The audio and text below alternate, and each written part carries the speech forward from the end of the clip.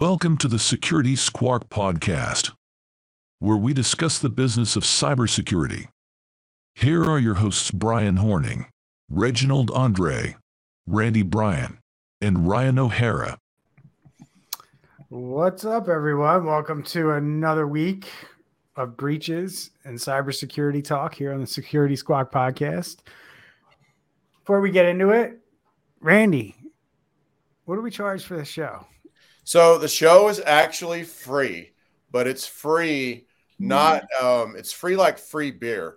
It's something both worthwhile and refreshing. So we charge, if you will, we ask that you would leave comments that you would like wherever you're watching this or hearing it. Be sure to like it. Be sure to share it with your friends.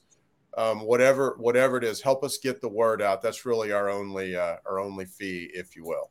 Right.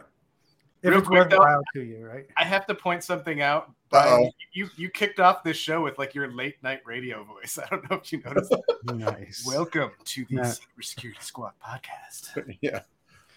I am closer to the mic these days. I moved it from behind my screen up front. We're going to put out like an ASMR version of the podcast. So I don't have to yell. So, if we make you think, if we educate you in any way, enlighten you about cybersecurity and what you need to do to protect yourself as we talk about all the buffoonery that happens in the world that causes us to have businesses like we do. Share our show. That's all we ask. And you can find us on all your major podcasting platforms, plus on social media. And we'll get right into it. Today, guys, GoDaddy. Right on the top of the list, GoDaddy. 3 years under attack. And according to the Register, the article that we have here, web hosting and domain name GoDaddy has disclosed a fresh attack on its infrastructure and concluded that it is one of a series of linked incidents dating back to 2020. And the business took the unusual step of detailing the attacks in its Form 10-K, the formal annual report listed entities are required to file in the U.S. The filing details a March 2020 attack that compromised the hosting login credentials of approximately 28,000 hosting customers to their hosting accounts, as well as the login credentials of a small number of our personnel, and a November 2021 breach of its hosted WordPress service. The latest attack came in December of 2022 when Boffins detected an unauthorized third party gained access to and installed malware on our cPanel hosting servers. The following states: the malware intermittently redirected random customers' websites to malicious sites. So is this all we have on this? Like, is this all the information that they've kind of detailed? Yeah, there was another article too that we were looking at that it's pretty much the same information. So, the other article does give a little more detail as far as the number of people affected. So the breach in November 2021 affected 1.2 million managed WordPress customers.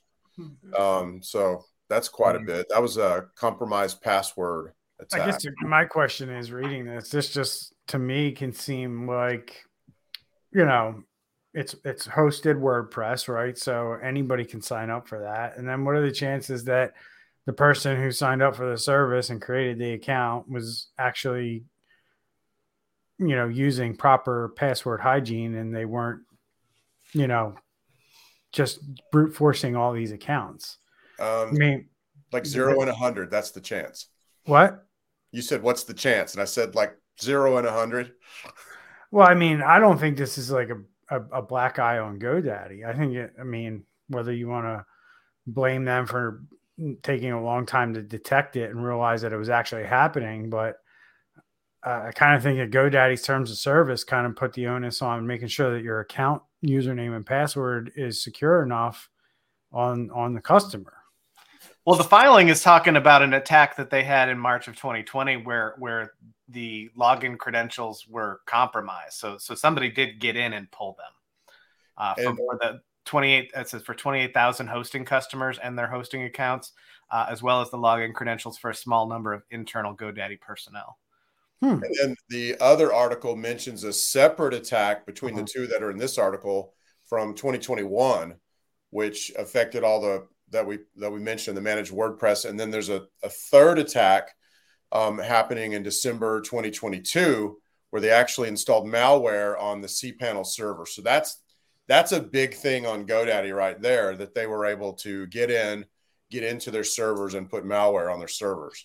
So I guess I'd like to take this conversation in a direction where we can help educate people, because obviously, we have 28,000 potentially affected individuals in this data set here, but I got to imagine there's probably hundreds of thousands, if not millions, of GoDaddy WordPress hosting customers out there. Randy, I would assume that based on what I know about you and your business, you have some insight on WordPress and maybe some ideas. Can you share with the audience some things that these customers could do to monitor or detect on their WordPress instance the fact that somebody is logging in? Like, what are some things people can do? I mean, some plugins they can install, or yeah, I mean, you definitely want to have multi-factor turned on to your login, and there are plugins like WordFence and some other similar type plugins that can search for viruses, for vulnerabilities. You can make sure vulnerabilities stay patched, but if it's infecting the cPanel, that's basically getting root of root, if you will, and most likely would never get detected by your WordPress. So here's what I know about GoDaddy's services. The WordPress service, it does not have a cPanel that's accessible by customers. So their hosted WordPress services, they basically set you up with a WordPress site and they give you a login to the WordPress. Right. Yeah, that's what I'm saying. But so there was another incident where other hosting customers had their cPanel compromised. And there's a third incident in December of 2022, just a little over a month ago, where the bad actors were literally able to get in. The criminals got into the cPanel. Right. I mean, where I'm just going with that is I know that maybe the user doesn't have access to that, but that could be above that. What I would do is do a Google search of your site, because what they were doing with a lot of these is basically putting like little sub shops on the back end, like selling Louis Vuitton purses and Viagra and who knows what else. Do a search in Google for your website and bring up all the pages. You can do that in Google and just look and see if anything seems out of whack. I mean, if you're running a roofing company and you search Google, just type in site : and the name of your URL, and it brings up like handbags and purses, that you're a victim of this right now as we speak. Or log into your WordPress and look for pages that may have been created. Yeah, you may not see that part, but yeah, if you see something like that, for sure. Some of the things I think of are like, if you don't do e-commerce, sometimes when you buy this stuff or when you install this stuff, it does things like put things like WooCommerce in place automatically. You don't need WooCommerce. Use WooCommerce, sell e-commerce through your WordPress site, remove it. Disable the plugin and remove it. I like the idea of WordFence, potentially using a paid version of WordFence where you can block logins from specific countries. Definitely have two-factor enabled. Even if they do have your password, if you have, like a two-factor set up Google Authenticator, they're not going to get in, right? So just some ideas, guys. Andre, Ryan, any ideas of what people can do to kind of take security in their own hands here? Because as a business, there's not a lot you can do here. If they get hacked on the back end and information stolen, this could happen to anybody besides GoDaddy, right? Right. There's not much you can do about the back end getting hacked. I think the thing that a lot of people need to think about because I've run across people who are trying to do stuff on the cheap and they're using WordPress and they're managing it themselves, and they just don't understand that it's something that needs to be updated constantly. They think of it as a website, and their mindset is set it and forget it. They build it out and just let it sit there and never update it or change it. WordPress is an application that's just living in the internet, right? So that needs to be updated to patch those vulnerabilities. So that's a big thing. Just like anything else, make sure you have adequate security with your credentials, password policies, MFA, just like Brian said or Randy said. Yeah. One thing I have to add on this is the scary part is GoDaddy's still unsure of the root cause of this incident. So the vulnerability still exists. And they are tying it in with those earlier events, which is kind of scary. So right. did we not do our job cleaning up the earlier events? Of course, they're labeling it sophisticated threat actor group. Mm-hmm. They installed malware on the systems and obtained pieces of code related to services within GoDaddy. So that's the scary part. Yeah.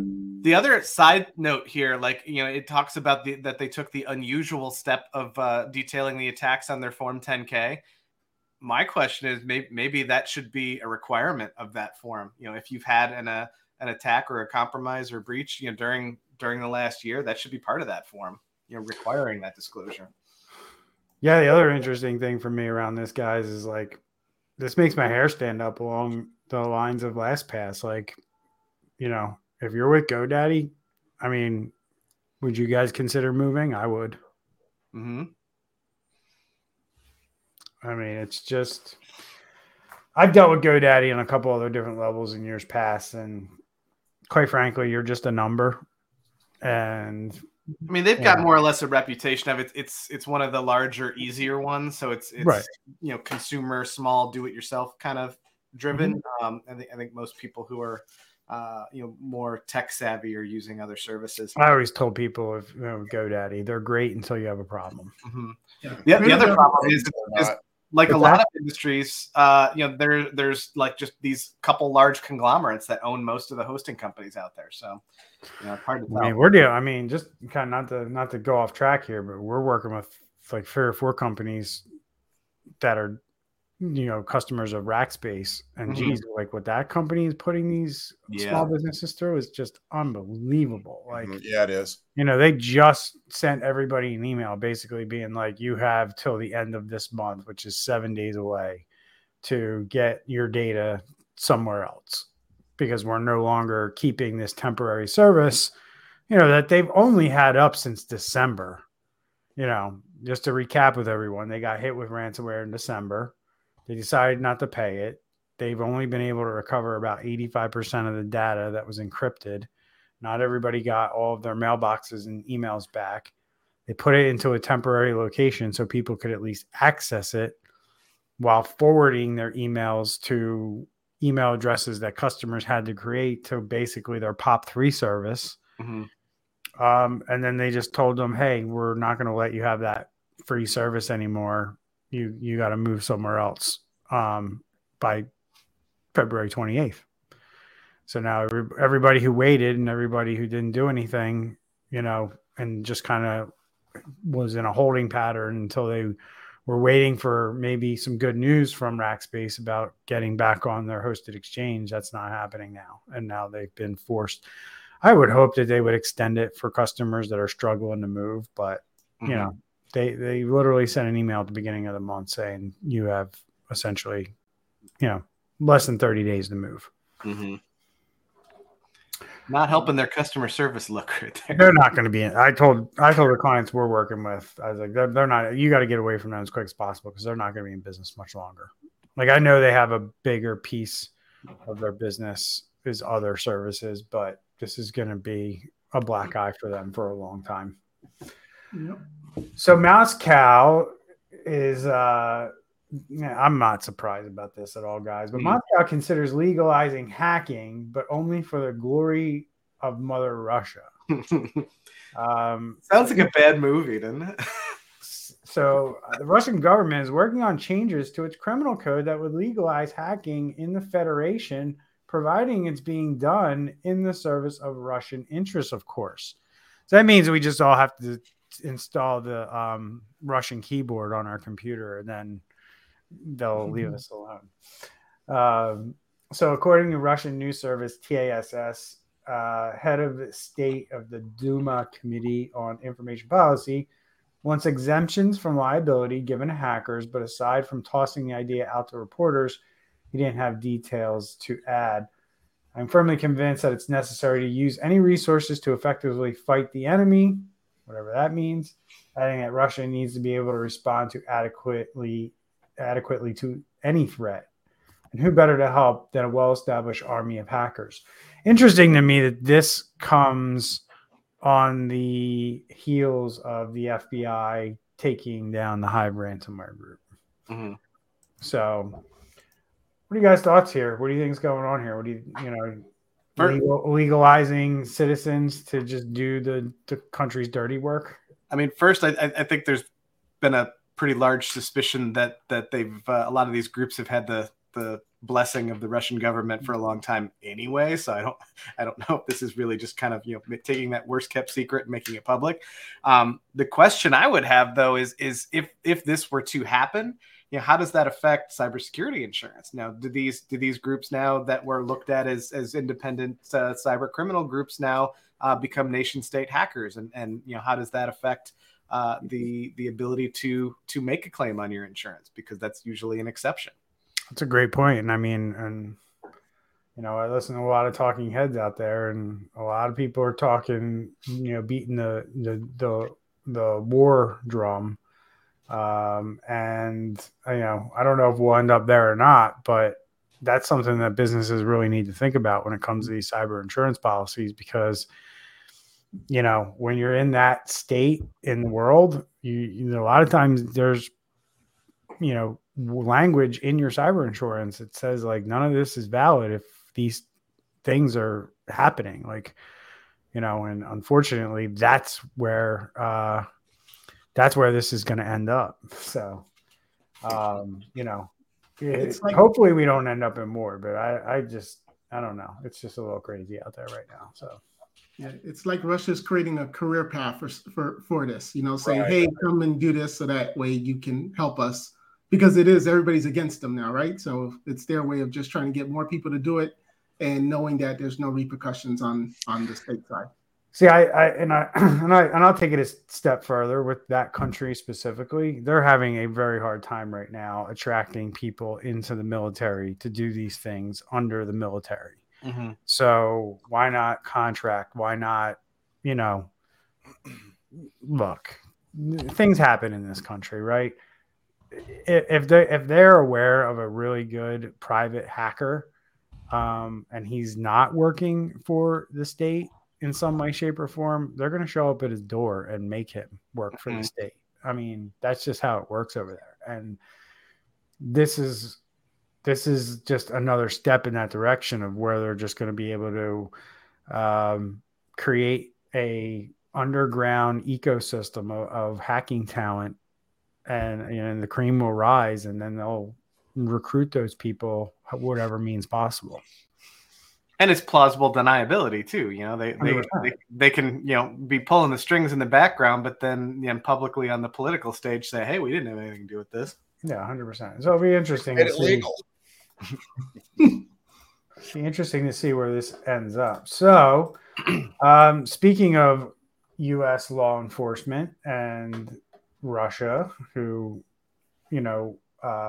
recently brought down the Hive ransomware group and bragged about it on all the news channels with major press conferences. Same department, FBI, claims they've dealt with a cybersecurity incident that reportedly involved computer systems being used to investigate CSE. The FBI is aware of an incident and is working to gain additional information. So as I kind of said to you guys in the green room, I was aware of this. I caught wind of it last week when it came out. And yeah, it doesn't surprise me that the Crimes Against Children unit in New York, computers got compromised in some way. My guess would be is that these investigators are using computers on these seedy websites that these criminals go to do whatever they do on these websites.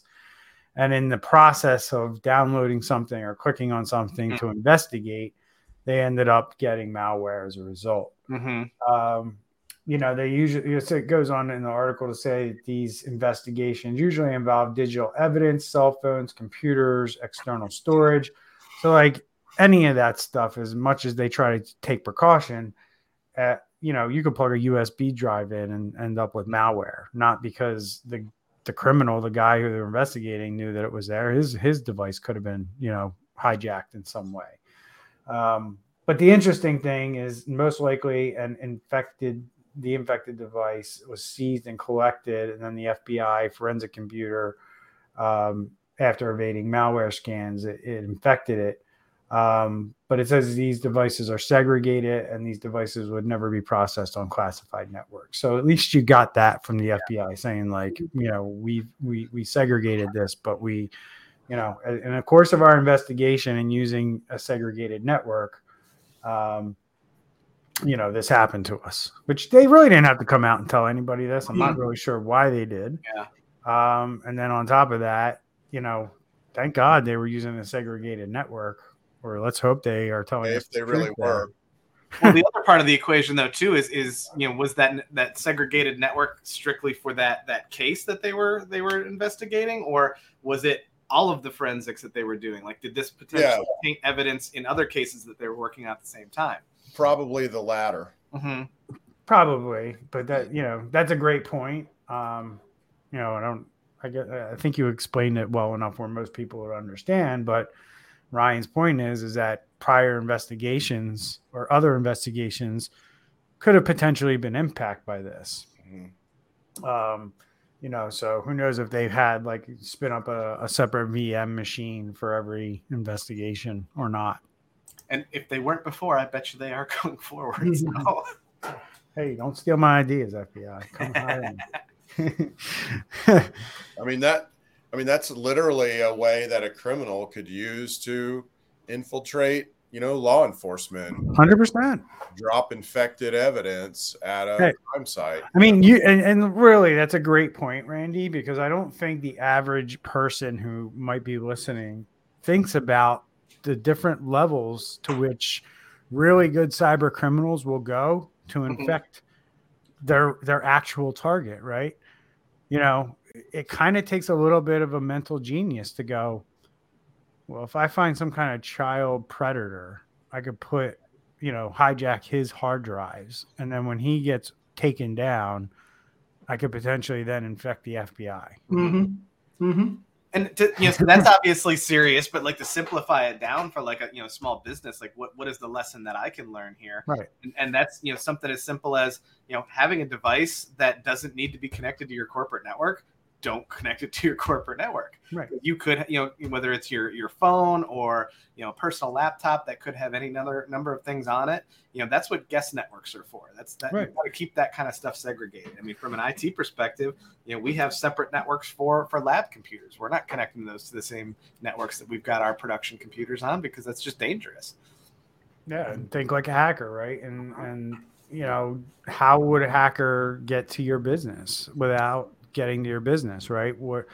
I guarantee you that most security awareness training today is not specifically calling out the fact that you could have a flash drive sent to your house, right? Because we know people are working from home, sent to your house, dropped in your driveway, hoping that you'll plug that thing into your work computer so they can compromise it, right?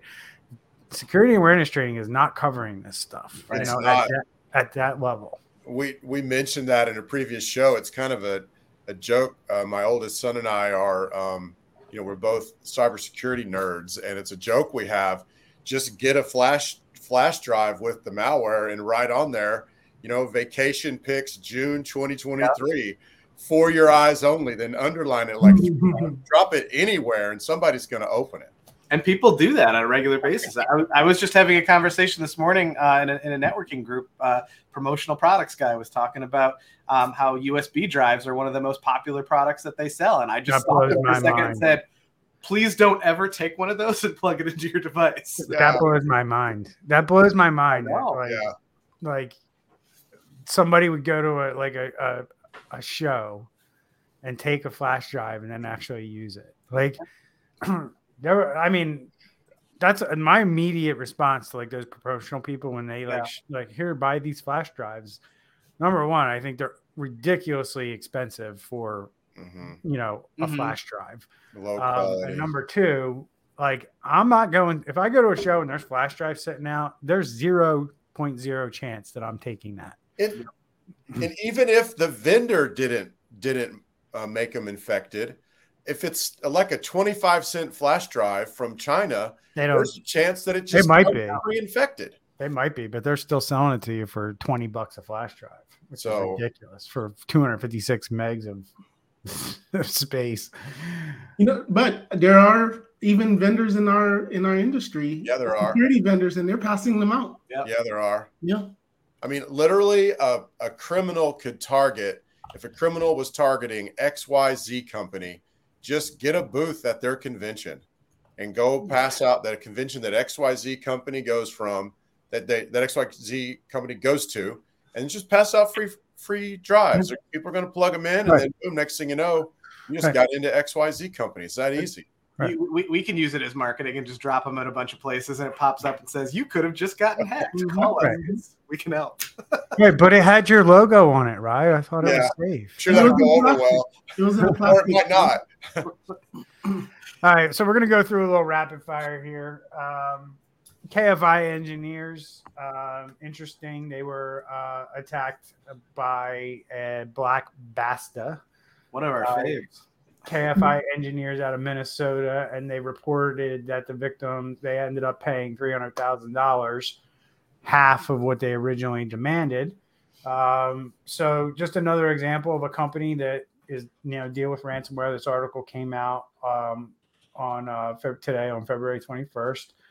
And essentially there was a guy who was basically shoulder surfed ransomware negotiations between whoever they hired to do the ransomware negotiations and the hackers. And the interesting part about it is that the company that they hired started tracking wallets to see where the money went and stuff like that, which is something that, kind of become a little bit of a niche in the incident response world, where there's wallet tracking going on to see where the money goes and things like that. Just an interesting introspect into a ransomware attack where a lot of money was paid, and then the company who paid it was now trying to track where all this money was going. And it looks like the account as of February 6th was at a standstill where no more additional money was moving. And that's kind of the name of the game with these guys. They move things when they need to and have to, and they know they're being watched as this money moves across the blockchain. So, and it was their second time. And then we have Applied Materials. We're hit with a cyber attack in the last week. I think it was the last week, right? And that is the second semiconductor company to be hit. The other one, what were they called? MK something? MKS, yeah. MKS. And they're going to blow through all that government funding they just got paying off ransoms. 100%. I mean, that's gone. I mean, because it's just gone. Because like the amount of people that I see paying the ransom lately, I think that was a small subset of schools and colleges that the FBI was helping. Because the semiconductor industry just got a bunch of government grants to spur production in the U.S. Oh, well, they need to spend that on securing their networks too, not just salespeople. Wondering the correlation though. Hey, they just got an influx of money. Let's target the crap out of them. And then real quickly, Lehigh Valley Health Network up my way outside of Philadelphia detected unauthorized activity within our IT system that I believe actually started. Ooh, Matt O'Donnell wants to jump in on the podcast.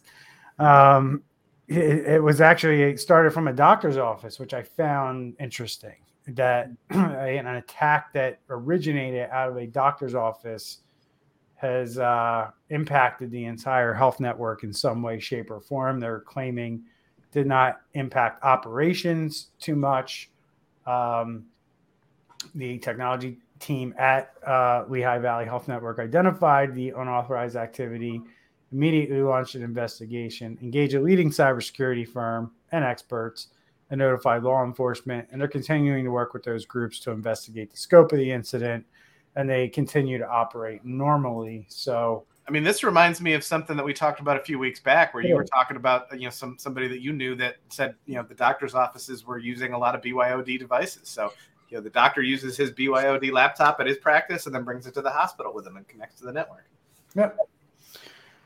Andre, I know you got to drop. You want any last words before we end the show? No. Just have a good week, and we'll see you next week. Thank you, guys. Yeah. So that's it for us, guys. That's it for the show. Hope you learned something. Share us out if you did, and we'll see you guys next week. Take care, everyone. See you next week. Bye-bye.